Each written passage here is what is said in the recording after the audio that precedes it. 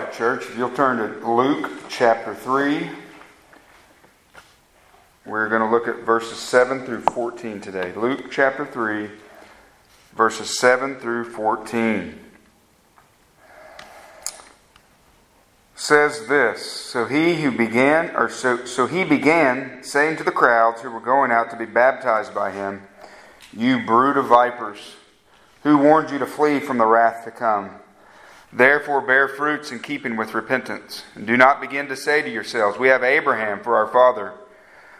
For I say to you that from these stones God is able to raise up children to Abraham. Indeed, the axe is already laid at the root of the trees, so every tree that does not bear good fruit is cut down and thrown into the fire. And the crowds were questioning him, saying, Then what shall we do? And he would answer and say to them, The man who has 2 tunics is to share with him who has none, and he who has food is to do likewise. And some tax collectors also came to be baptized, and they said to him, Teacher, what shall we do? And he said to them, Collect no more than what you have been ordered to. Some soldiers were questioning him, saying, And what about us? What shall we do? And he said to them, Do not take money from anyone by force, or accuse anyone falsely, and be content with your wages. Let me pray for us.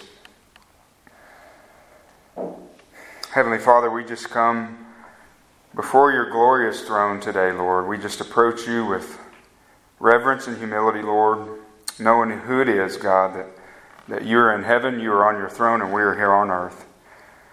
And so, Father, may our words be few. Father, we love you. We praise you, God. I just ask that you would help me, Lord, with the power of your Holy Spirit today.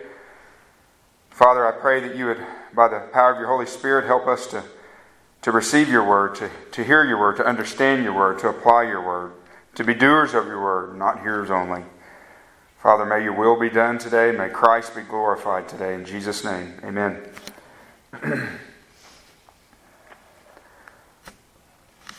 So, escaping the wrath to come, escaping from the wrath to come is the title of the message. The wrath to come. Not a popular topic. Not a topic that many churches would ever even address. Some religions were formed because of this very thing. The Jehovah's Witness, for example, their leader, Charles Russell, I believe is his name. He was a part of a Protestant church growing up, but he, as a teenager, he didn't like the doctrine of hell. So he started his own group, which is now the Jehovah's Witness. But this topic is in the Bible. But it's not only the cults. You know, most of the cults, they'll either flat out deny hell, or they'll have some strange teaching where you can escape it through purgatory or whatever the case may be. But it's not just the cults. I think many seeker-sensitive churches nowadays, this is not a popular topic. The doctrine of hell, the doctrine of the wrath to come. But you know, when we think about this topic, the wrath to come, it was Christ who preached on this topic more than everybody else in the Bible. He preached on the wrath to come.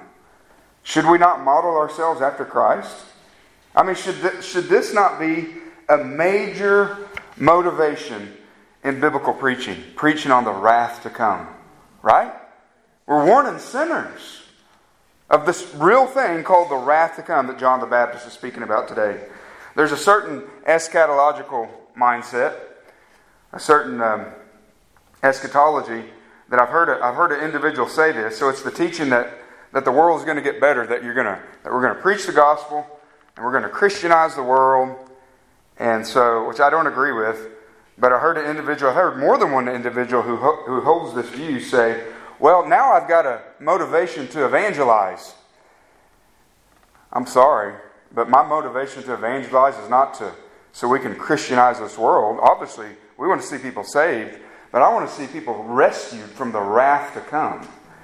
I mean, if you're not motivated to reach out to the lost, to see them escape the wrath of God, if that's not at least part of your motivation, to have compassion upon those who are headed towards eternity, to have the wrath of God poured out upon them, I'd question you.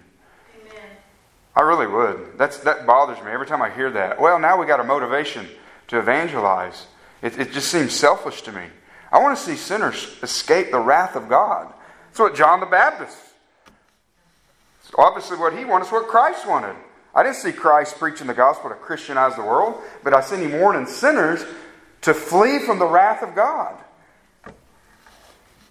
So the question is why preach on it, right? Well, if you practice expository preaching, which we do, that just means preaching verse by verse through the Scriptures.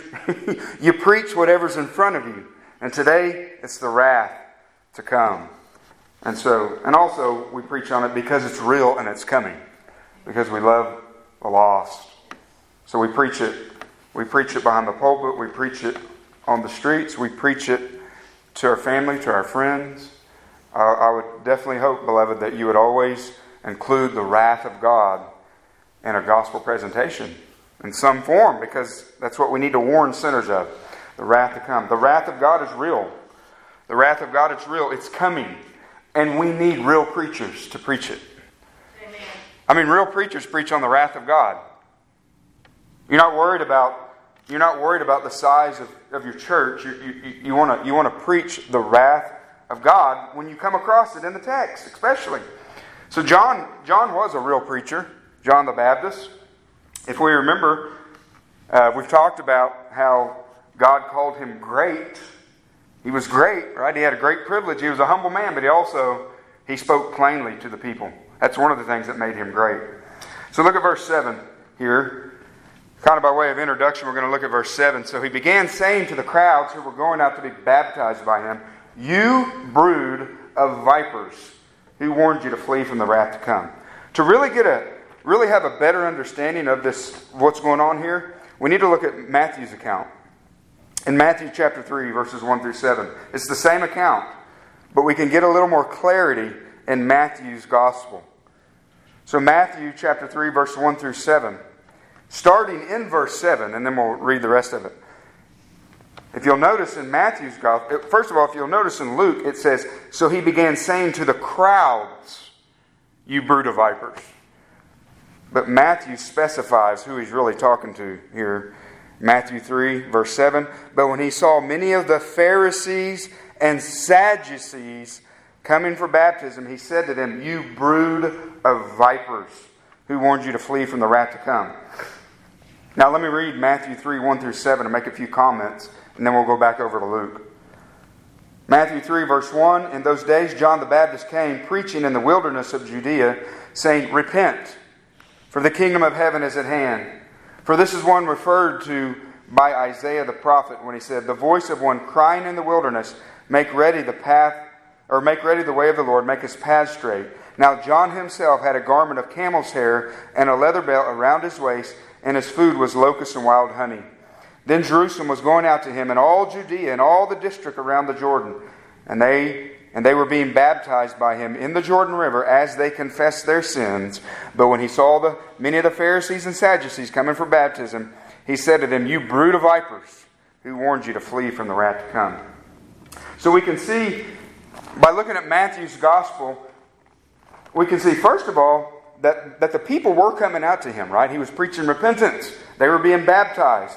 But we can see this comment, as far as this phrase, "You brood of vipers," he was specifically using this language for the Pharisees and the Sadducees when he saw them coming. So it's just good to have that context. But having said that, we know, actually I'll get to that here in just a minute, so I'm going to hold that thought. But he uses this phrase, "You brood of vipers," back in Luke. "You brood of vipers, who warned you to flee from the wrath to come?" A viper was a small, poisonous desert snake. Again, you know who else used this language? Jesus Christ, right? He called these same men, "You snakes, you brood of vipers." A brood just means, the word brood, beloved, means offspring. That's what it means. So he's not just calling them snakes. He's saying, "You offspring of vipers. You offspring of vipers. You offspring of serpents." Does that language ring a bell with you? You think all the way back to Genesis 3:15 when he says the seed of the serpent. The seed of the serpent, beloved, that's specifically unbelievers. And so he's calling these men You seed of the serpent. You seed of your father. You brood, your offspring of your father. That's what he's saying. You children of the devil. Do you remember what he told the Pharisees in John chapter 8? His discussion with the religious leaders. In John chapter 8, that's exactly what he said in John 8:44. You know, they were claiming Abraham was our father. He said, no, your father's the devil. And so that's what he's saying here. You brood of vipers. This is part of John's greatness, beloved. This is not popular preaching for most churches here and where we live. I can promise you. This is John the Baptist displaying his greatness in the eyes of God. He's a man of God who speaks the truth of God. He speaks plainly. You know, that's a characteristic of a false teacher. It's always cloudy. It's never just plain. You think of, I think of a man like Joel Osteen. And you can see an old interview where Larry King interviewed him. Asked him a very simple question. Is Jesus the only way? So you're saying Muslims, and he named different groups, are not going to heaven if they don't believe in Jesus? And I remember, right? Joel Osteen, he's called America's pastor. And he waffled around, well, that's not for me to say. No, if you're a preacher, it is for you to say. John MacArthur was asked the exact same thing by the same man, Larry King. He said, absolutely, Jesus is the only way. If you don't come through Christ, you're going to go to hell. Plain. That's what John the Baptist is saying here. John the Baptist is calling out hypocrisy of these false teachers. We read about false teachers in 2 Peter a while ago. They're hypocrites. Obviously, there's false teachers of all flavors, but that's what these Pharisees are, these Sadducees. And he's calling them out. And then he says, who warned you to flee? Still in verse 7. Who warned you to flee from the wrath to come?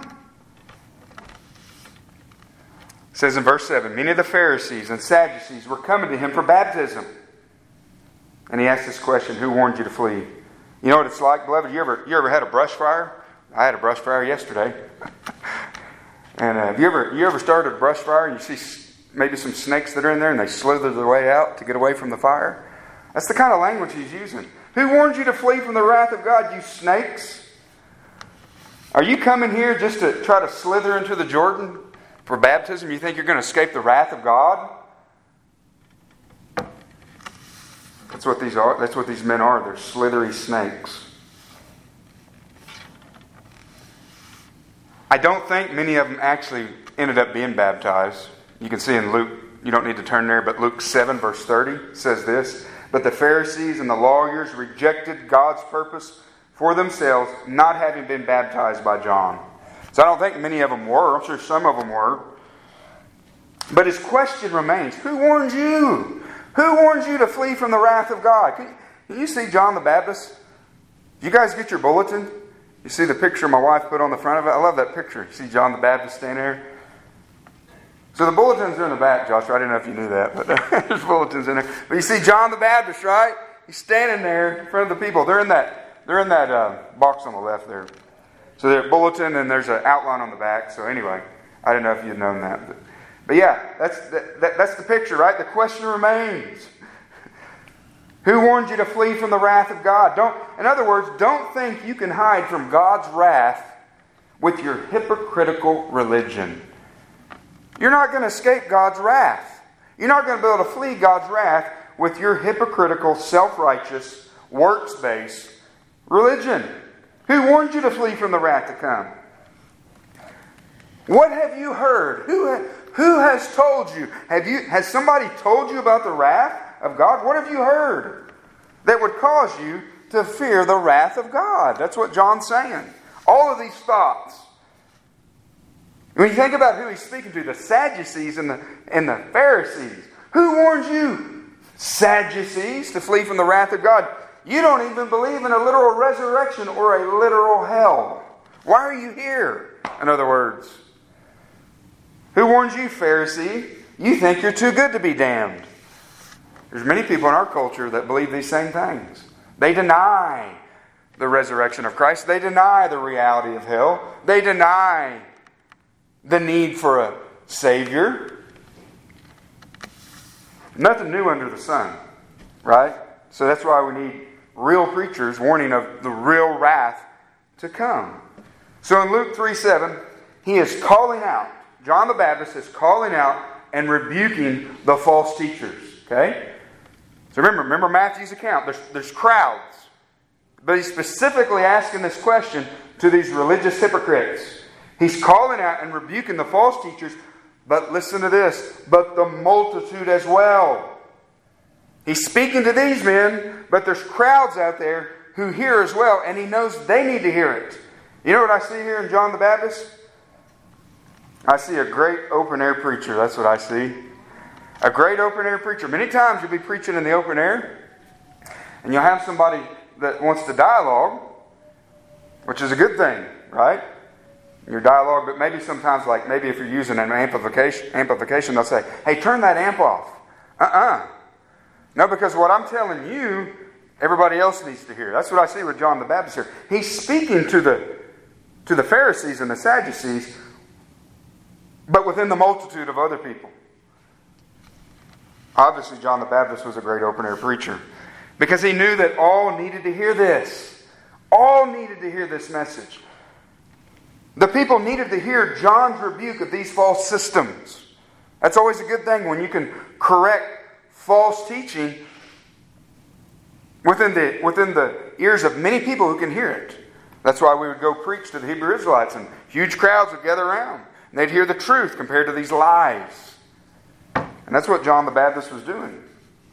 Obviously, he was calling the multitude to repentance, but he was also correcting these liars. And the people needed these warnings, right? We're all sinners. We're all sinners.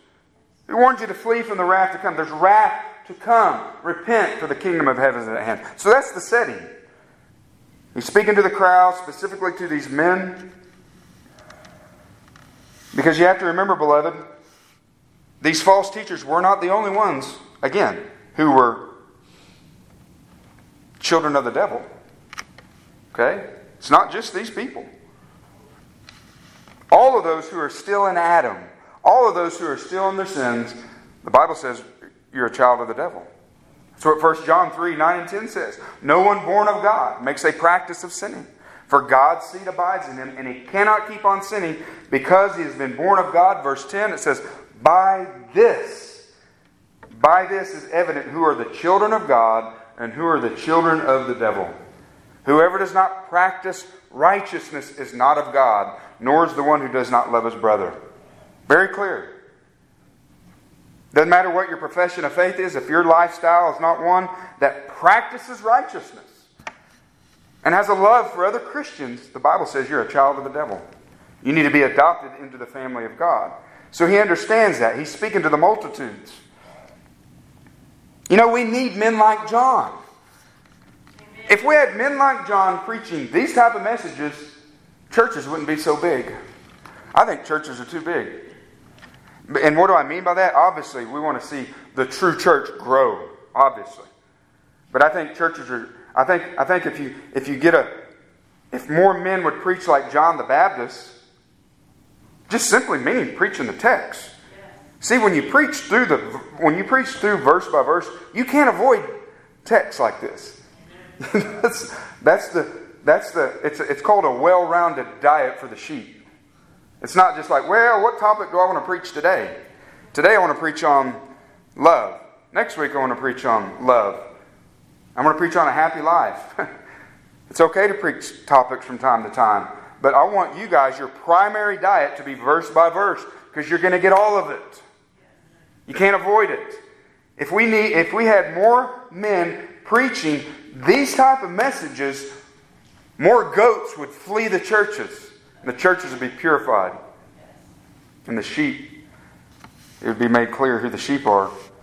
That's one reason. I don't want to speak. Just because a church is big does not necessarily mean it's full of goats. But in our culture, these type of messages are avoided because they want to keep the people in the seats. They want to keep the money coming. That's just the truth. That is the truth. And so, but we want to preach the wrath of God, because in the end, beloved, this is what's coming. in the end, real preachers with real backbones, with real love in their hearts for the people, want to preach the truth. Amen. So praise God for John the Baptist. Praise God for the Word of God. It's very clear. It's very plain. So how can I escape the wrath to come? That's the question. The title of the message is Escaping from the Wrath of God, right? By way of application. How can I escape the wrath to come? I think we all know the answer, Jesus Christ. But let's look at John the Baptist, what he says in these passages. Because there's a lot of people who could give that answer, but they have not escaped the wrath of God. How can I escape the wrath of God? We're going to look at three things today. The first one, in the second part of verse 8, being family or familiar is not enough. You're going, what? Being family or familiar is not enough to escape the wrath. In John 8, verse B, we'll come back to the first part of the verse. It says, therefore bear fruits in keeping with repentance. So we'll come back to that. He says, do not begin to say to yourselves, we have Abraham for our father. For I say to you that from these stones, God is able to raise up children to Abraham. So being family or familiar is not enough. So these men, so John is saying, hey, don't say to yourselves, hey, Abraham's our father. That's not enough to escape the wrath of God. Okay? In the context that they're saying it. Again, in John chapter 8, Jesus' conversation with these same religious leaders in verse 33 and verse 39, they said the same thing. He's saying, because he was saying, you're a slave to sin. That's what Jesus was saying. You're a slave to sin. And they said, we are Abraham's descendants and have never been enslaved to anyone. You know, when you read that, you're like, weren't you in Egypt for a while? But they said, we are Abraham's descendants. We've never been enslaved to anyone. Abraham is our father. Right? That's what they're claiming. We're good. Abraham's our father. We're Israelites. Well, I guess not necessarily at that time. We weren't called Israel yet. But if you are Abraham's children, Jesus said to them, if you are Abraham's children, do the deeds of Abraham. That just means Abraham was a man of faith. He believed God. It was credited to him as righteousness. And then he obeyed God. I'm so thankful, again, I think I said this last week. I'm so thankful for the New Testament. The New Testament, many times, it gives commentary on the Old. It clarifies things. It's a beautiful thing. In Galatians chapter 3, in verse 7 and verse 29, Paul clarifies who are the true children of Abraham in God's eyes. Okay? So if you're going to say you're a child of Abraham, mean it in this way, beloved. In Galatians 3, verse 7, he says, therefore, be sure that it is those who are of faith who are the sons of Abraham. Those who are of faith. And then in verse 29, and if you belong to Christ, then you are Abraham's descendants, heirs according to the promise. Now, if you want to say you're a child of Abraham because of your faith in Jesus Christ, then amen. But just physically, bloodline, being a child of Abraham will not help you on the day of judgment. And that's what these men, that's what the very group we're studying about right now and equipping our, it's what they fail to understand, even if they were the children of Abraham. It doesn't help you. You need to be a spiritual son or daughter of Abraham through faith in Jesus Christ. And so it says in verse 8, do not begin to say to yourself, we have Abraham for our father, for I say to you that from these very stones, no doubt he was looking down at the ground, from these very stones, God is able to raise up children to Abraham. You know what? He made Adam from dirt, did he not? He made Adam from dirt. And he could make children of Abraham out of stones. And you know, guys, in a sense, he did just that. I love the play on words here. And I don't know if John had that in his mind, but if you think about the new covenant, if you think about conversion, what does it say in Ezekiel? If you remember Ezekiel chapter 36, verse 26, it's a picture of the new covenant. It says, moreover, I will give you a new heart, and put a new spirit within you, and I will remove the heart of stone from your flesh and give you a heart of flesh. Born again. That's born again language. So in a sense, He does make us from a stone. He takes that stony heart that we had, that dead heart, and He rips it out and He gives us a new heart. A heart that beats for Christ. That's what it means to be born again. It's that new heart language. So what would the arguments be in our day, right? Now, we still hear that. Hey, I'm a child of Abraham. Abraham's our father. I'm a Jew. I'm an Israelite. Da da da da da. What are we going to hear a lot of in our culture, though? My dad's a preacher. Are you right with God? Yes, my dad's a preacher. Amen. My dad's a preacher. So what? Your dad's a preacher. My parents are Christian. You see and that's what point number 1 means. Being family or familiar with the truth. All of these type of things. It's not enough. It's not enough to escape the wrath of God that your dad's a preacher. Or that your parents are Christian. I grew up in a Christian home. I have people say that all the time. Hey, you right with God? Yes, I grew up in a Christian home. I'm a Baptist. So what? I'm a Presbyterian. I'm a Methodist. I'm a Pentecostal. I'm da-da-da-da-da. You don't escape the wrath of God through any of these things. I'm a Sunday school teacher. You even hear that. I'm a preacher. I've had people tell me that. We know on the day of judgment there's going to be preachers go to hell. Talked about that last week. It says so in Matthew 7. Lord, we prophesied in your name. Depart from me, I never knew you. I've had people tell me that I'm a preacher, and then you listen to them talk, and they just proceed to blaspheme God. Use all kinds of profanity, and then it's like, what are you preaching? I mean, it's like beliefs they're out there in left field. Being a preacher doesn't deliver you from the wrath of God. I had an experience. You hear that a lot. I had an experience.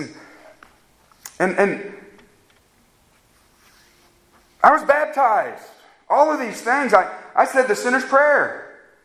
Hey, I said the sinner's prayer at the age of 14. I repeated the words that the guy told me, and I continued to live like an absolute devil until I was truly born again 8 years later. I pray. You hear that one a lot. I pray. Good for you. God healed me. Heard that a lot lately. God healed me. I must be right with God because God healed me. No, God is a merciful God. That's all I can say. It's not your time yet. He gave me a job. Hear that a lot. Well, I got a job. I must be right with God. Hey, praise God that that the Lord is the one who gives us the ability to earn wealth. And He provides. It says it's God's common grace, right? It rains on the just and the unjust. The ungodly enjoy many of the blessings of God. Good food, air to breathe. It doesn't mean you're right with God. No, none of these things. Or you could add many more. None of these things is enough. The question is are you born again? Are you born again? The answer needs to be, you know what? My dad's a preacher, but I was in darkness. But God saved me. I grew up in a Christian home, but I lived in all kinds of darkness and filth and rebellion towards God. But now I'm in the light. You see the difference? Man, I was a religious hypocrite sitting in a Baptist church or a Pentecostal church or whatever the church is, but I was dead in my sin until God called me. And now I'm born again. I was even teaching a Sunday school class as a lost man, but God saved me. That's how I know I'm right with God. God is light, beloved, and in Him is no darkness at all. If we say that we have fellowship with Him while we walk in darkness, we lie and do not practice the truth. Doesn't matter if you're a preacher or a preacher's wife or a preacher's son. If you have not been born again, you will not see the kingdom of heaven. So that's the first point. Just being familiar with Christianity, being in a certain bloodline is not enough. You must be born again. Secondly, in verses 9 and 10, how can I escape the wrath to come? Be fearful of judgment. Be fearful of judgment in verses 9 and 10. He said this in verse 9, indeed the axe is already laid at the root of the tree, so every tree that does not bear good fruit is cut down and thrown into the fire.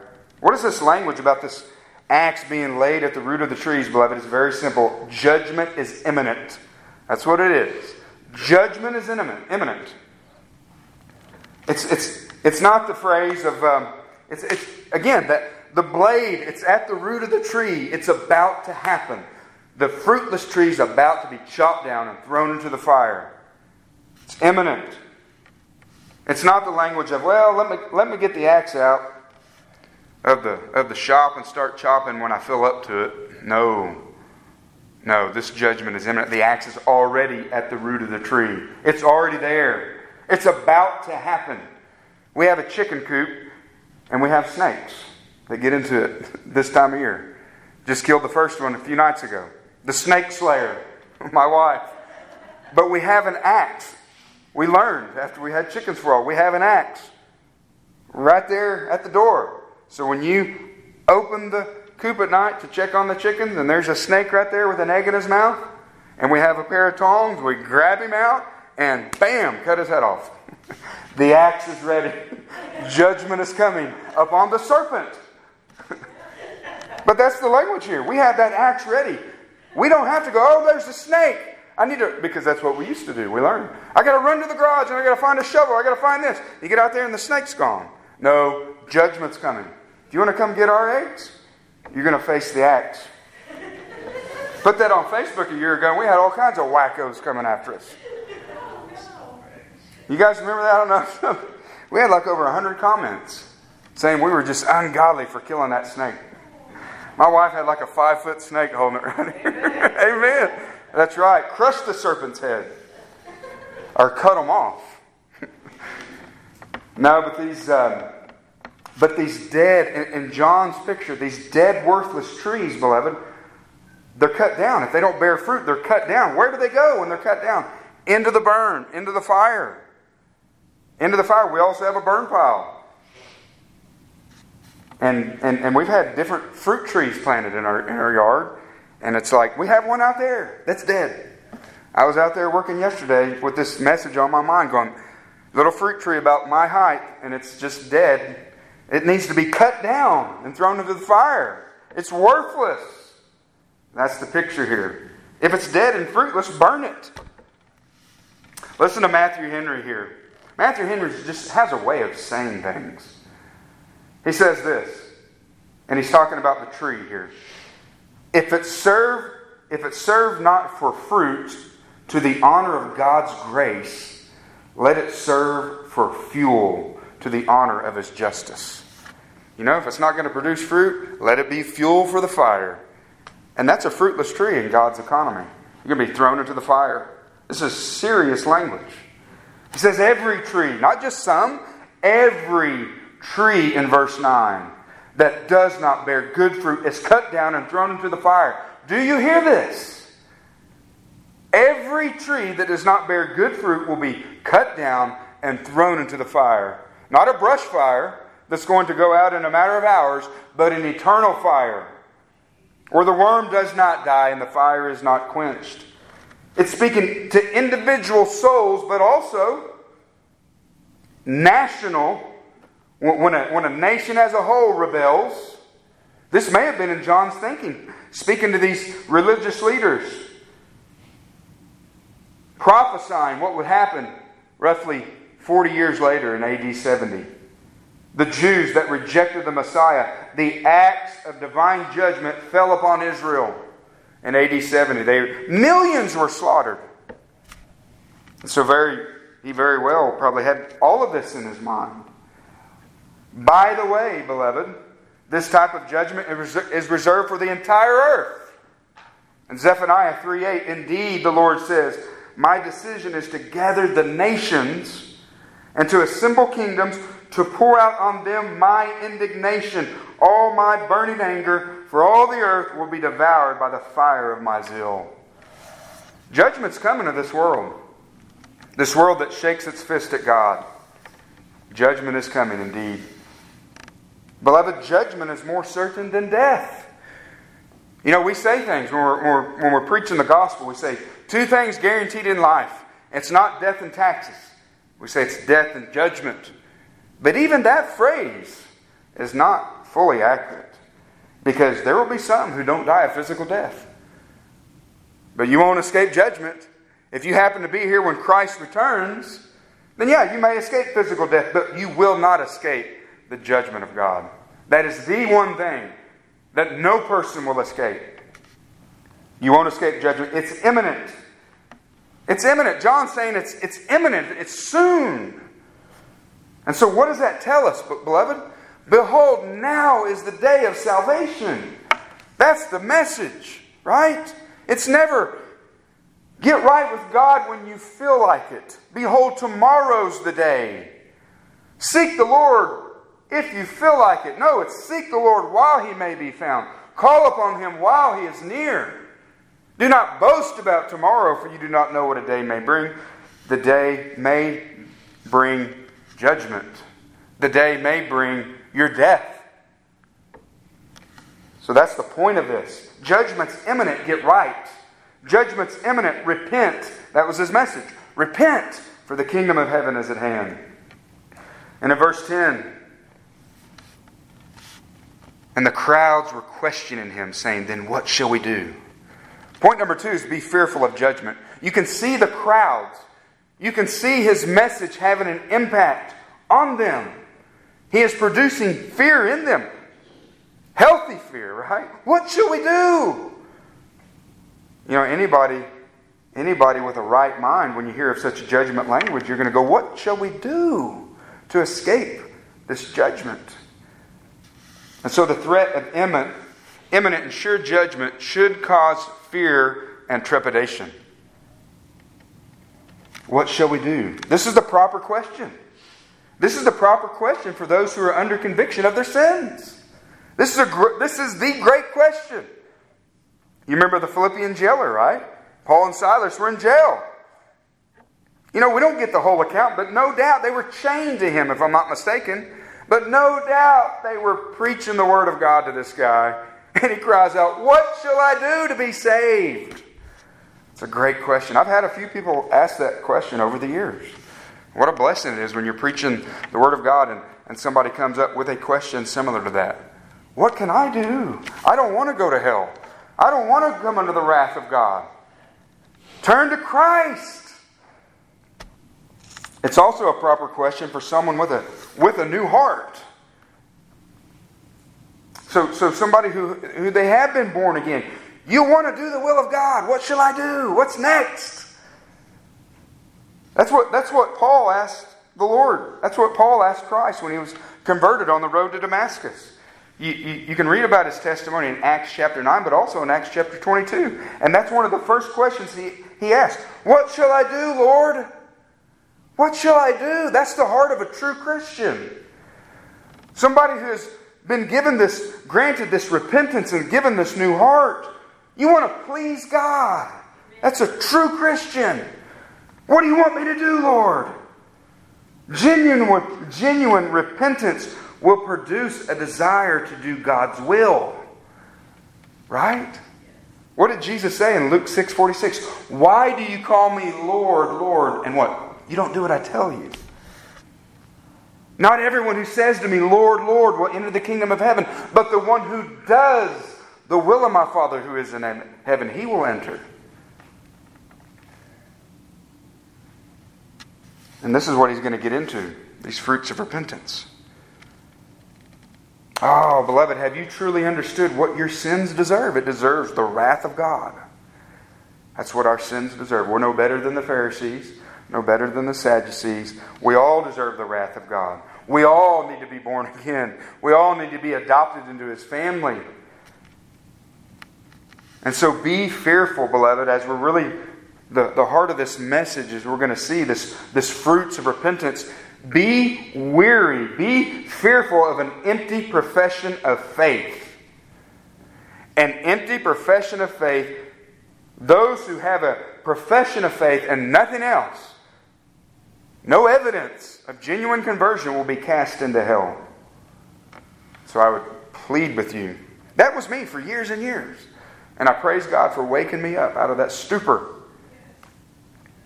Flee to Christ. Flee to Christ. And that's his third point. Bear fruits of repentance. How can I escape the wrath to come? Beloved, this is coming straight out of the Word of God. This is straight out of the Word of God. How can I escape the wrath to come? Bear fruits of repentance. So he said at the end of verse 7, who warns you to flee from the wrath to come? Again, he was speaking to the Pharisees and Sadducees, but not just them. He's speaking to all who are lost. He's speaking to all in our day, right? Through the Word of God, inspired by the Holy Spirit. Who warned you to flee from the wrath to come? Therefore, verse 8, bear fruits in keeping with repentance. Bear fruits. This is not works-based salvation. No. It's fruit as evidence of conversion. So the third point, the third and last point, bear fruits of repentance. Bear fruits. That phrase, beloved, it's the idea of a continual habit, not a single act. It's a lifestyle. It's a changed life. It's what it is. It's a changed life. How do you know if you're truly converted and safe from the wrath of God? Is it because you prayed a prayer one time at one point in your life? No, that's not what the Bible says. But that's what we've made it.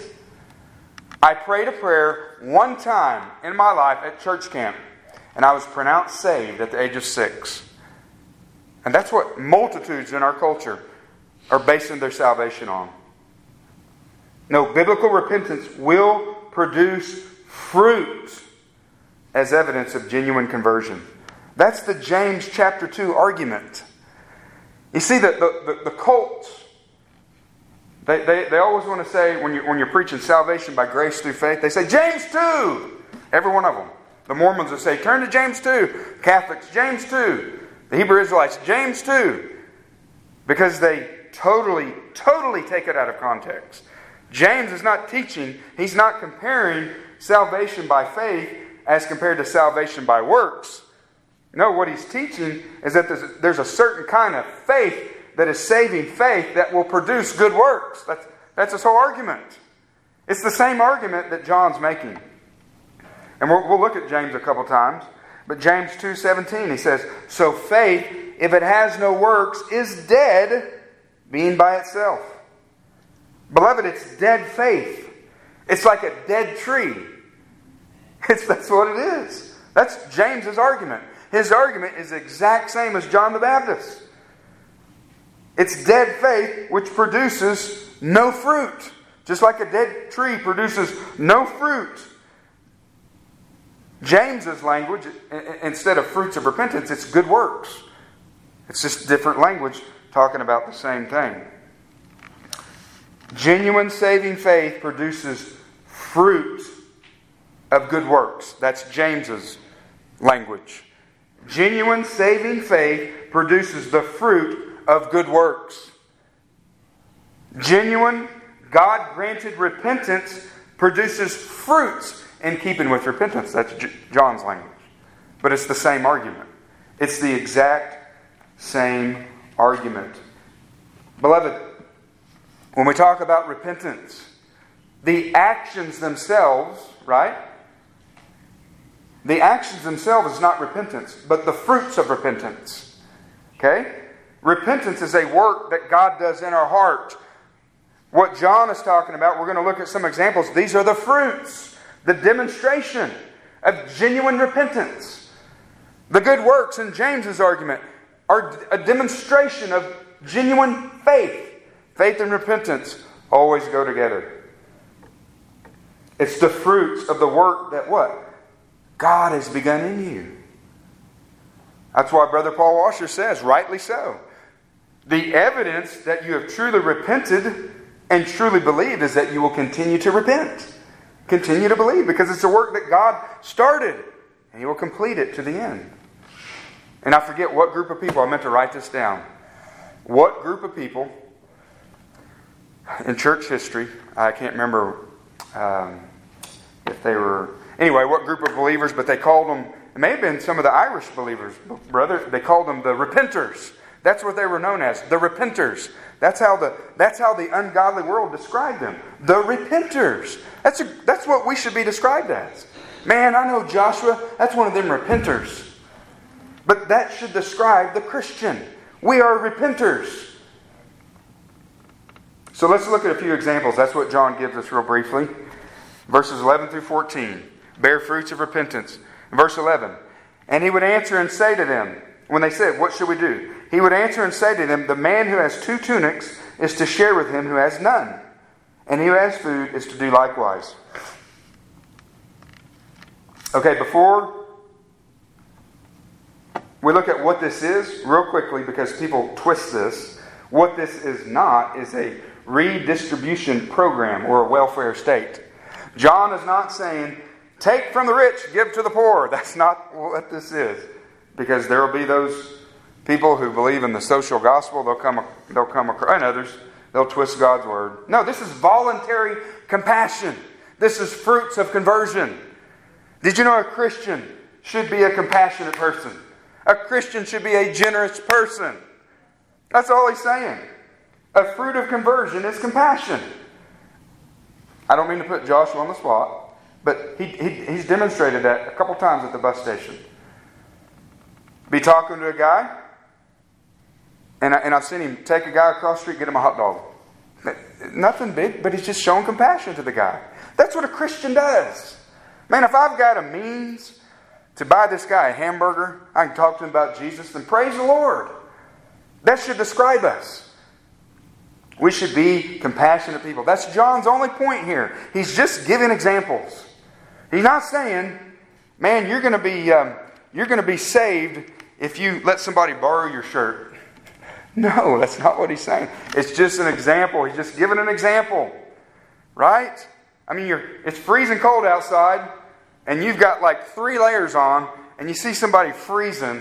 Hopefully we'd be generous enough to say, hey man, give me something to help you out. That's all he's saying. It's a fruit of repentance. Matthew 5:7.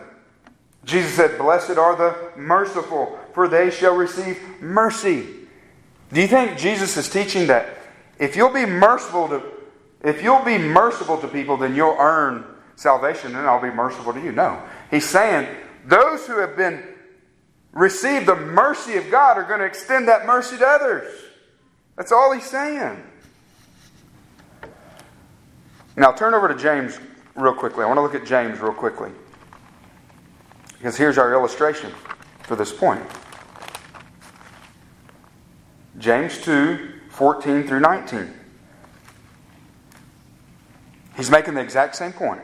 James 2, 14 through 19. What use is it, my brethren, if someone says he has faith, but he has no works?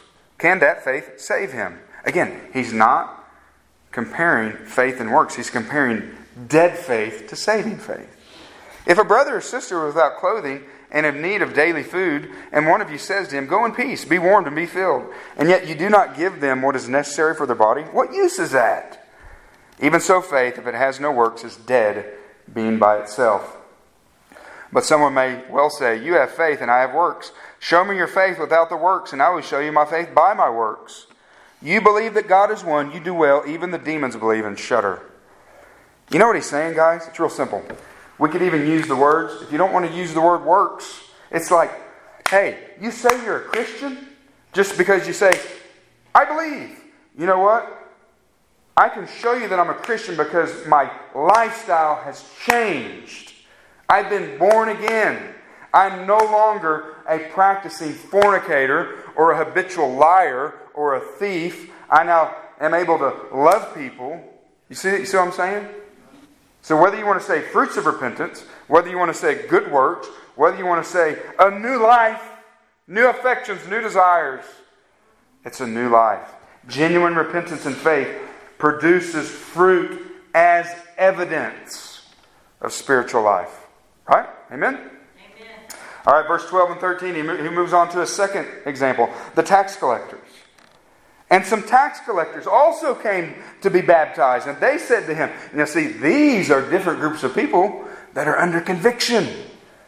Right? His message was having an impact. And they're saying, "Teacher, what shall we do?" Because no doubt there were many people being baptized out here with false pretenses, hypocritically. But these are some examples. They came to be baptized. They said, "What shall we do?"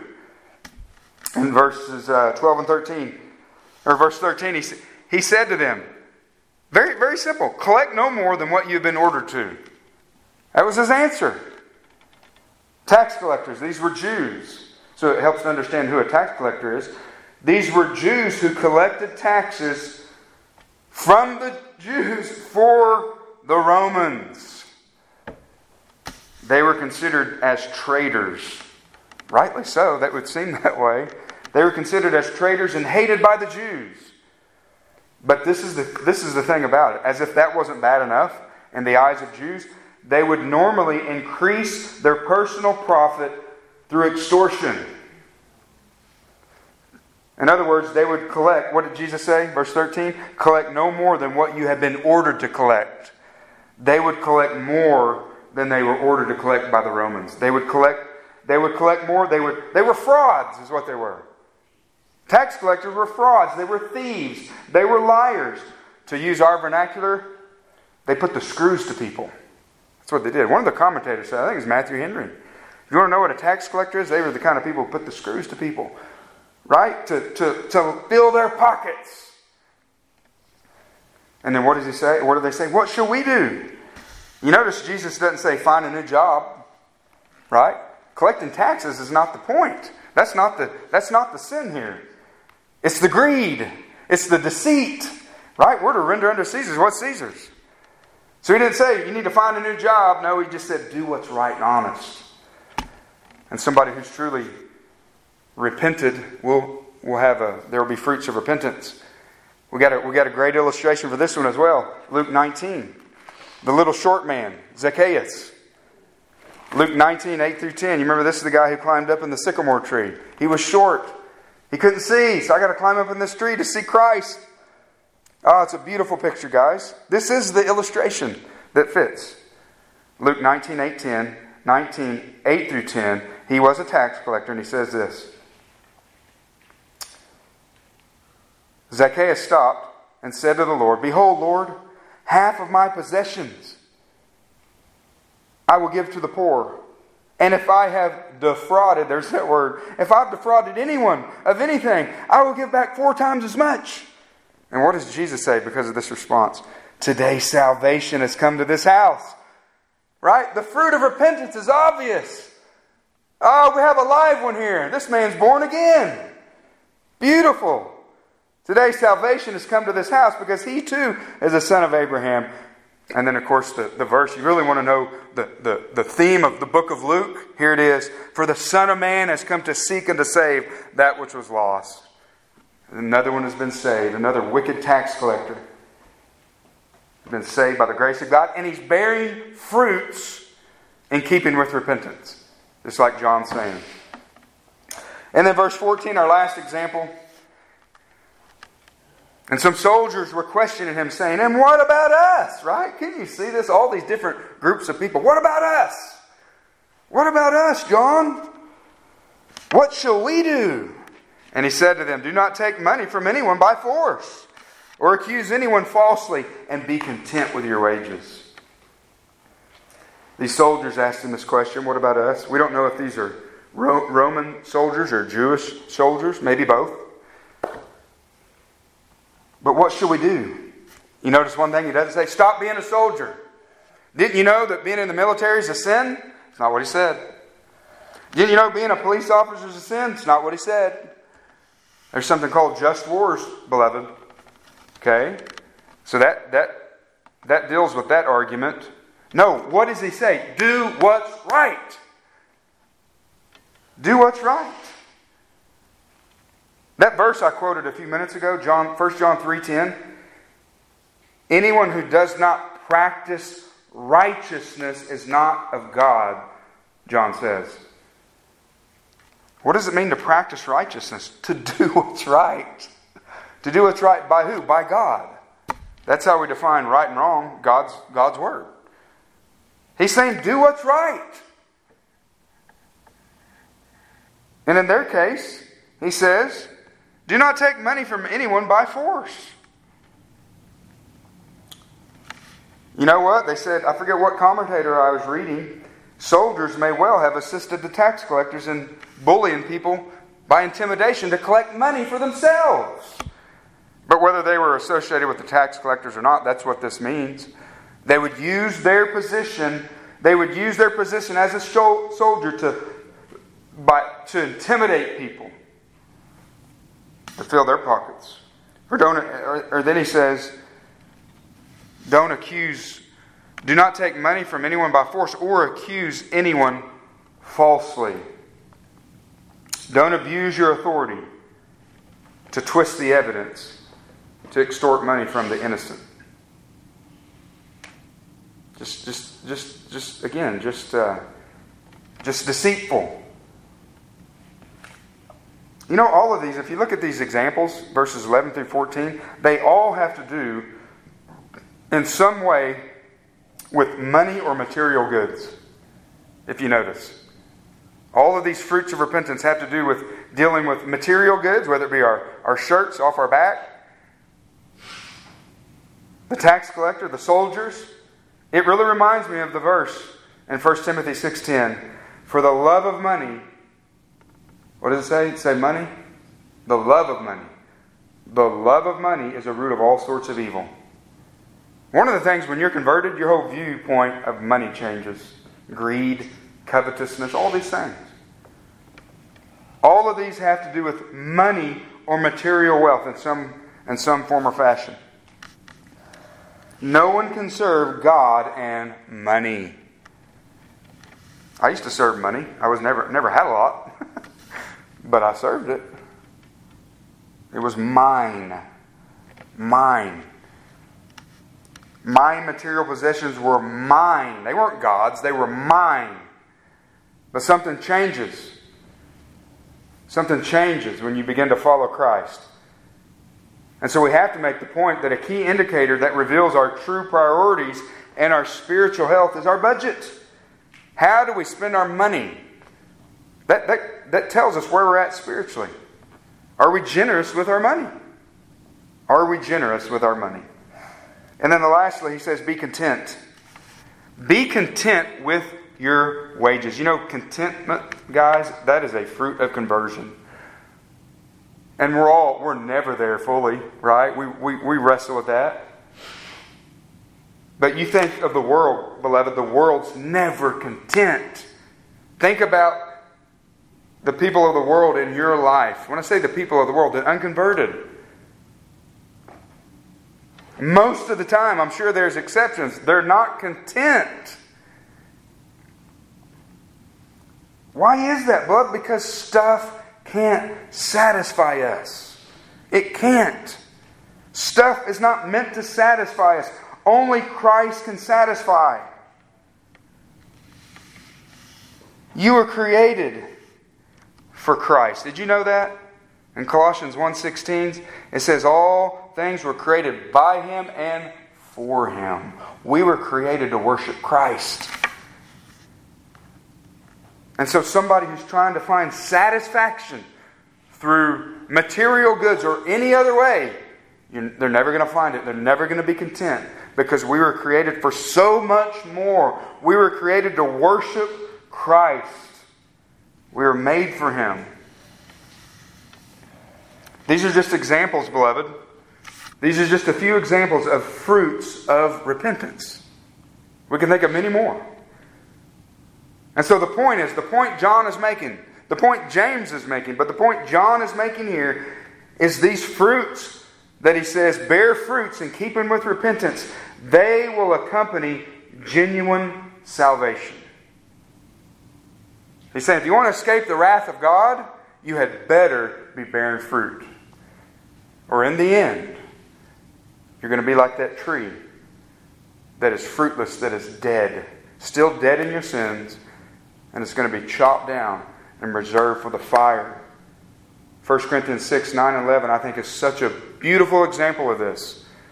When Paul says, don't be deceived, neither fornicators, nor idolaters, nor adulterers, nor the effeminate, nor homosexuals, nor thieves, nor the greedy, nor drunkards, nor revilers, nor swindlers. He's mentioning lifestyles, right? He didn't mention all of them, but several sinful lifestyles. He said, will not enter the kingdom of heaven. But what did he say to the Corinthians? Such were some of you. I could say this too. Such were some of you. Do you hear that word? Were. But you're not anymore. Such were some of you, but you were washed. You were sanctified. You were justified in the name of the Lord Jesus Christ and in the Spirit of our God. What's he saying?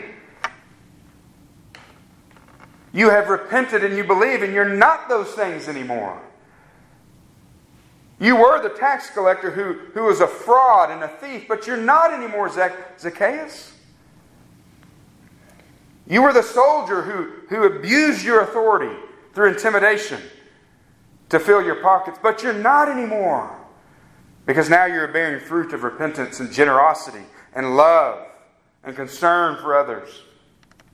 And so in closing, I want to turn back over to Ezekiel real quickly.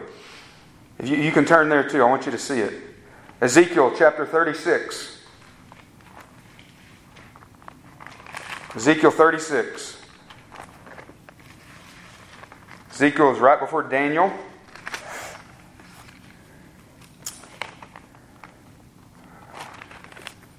Ezekiel 36. I'm going to read the verse that we looked at earlier, but I'm going to read the next one too in closing. This is a picture of the new birth.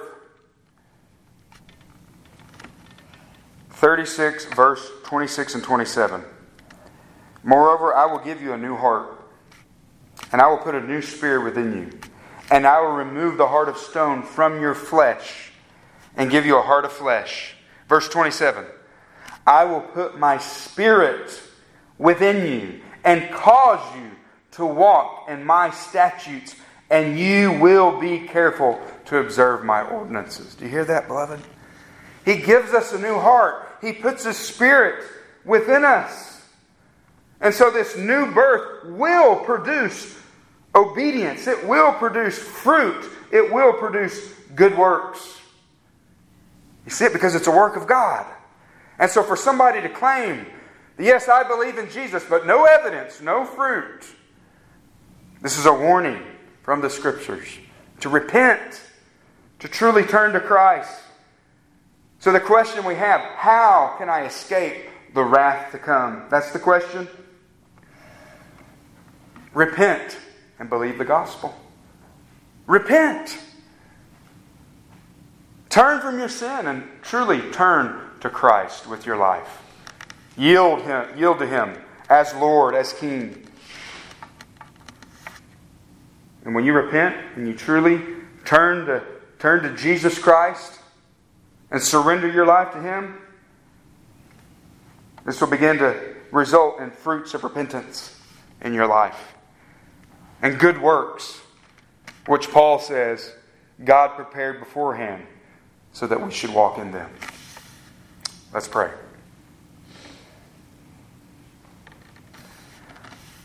Father, we thank You so much, Lord, for the clarity of Your word.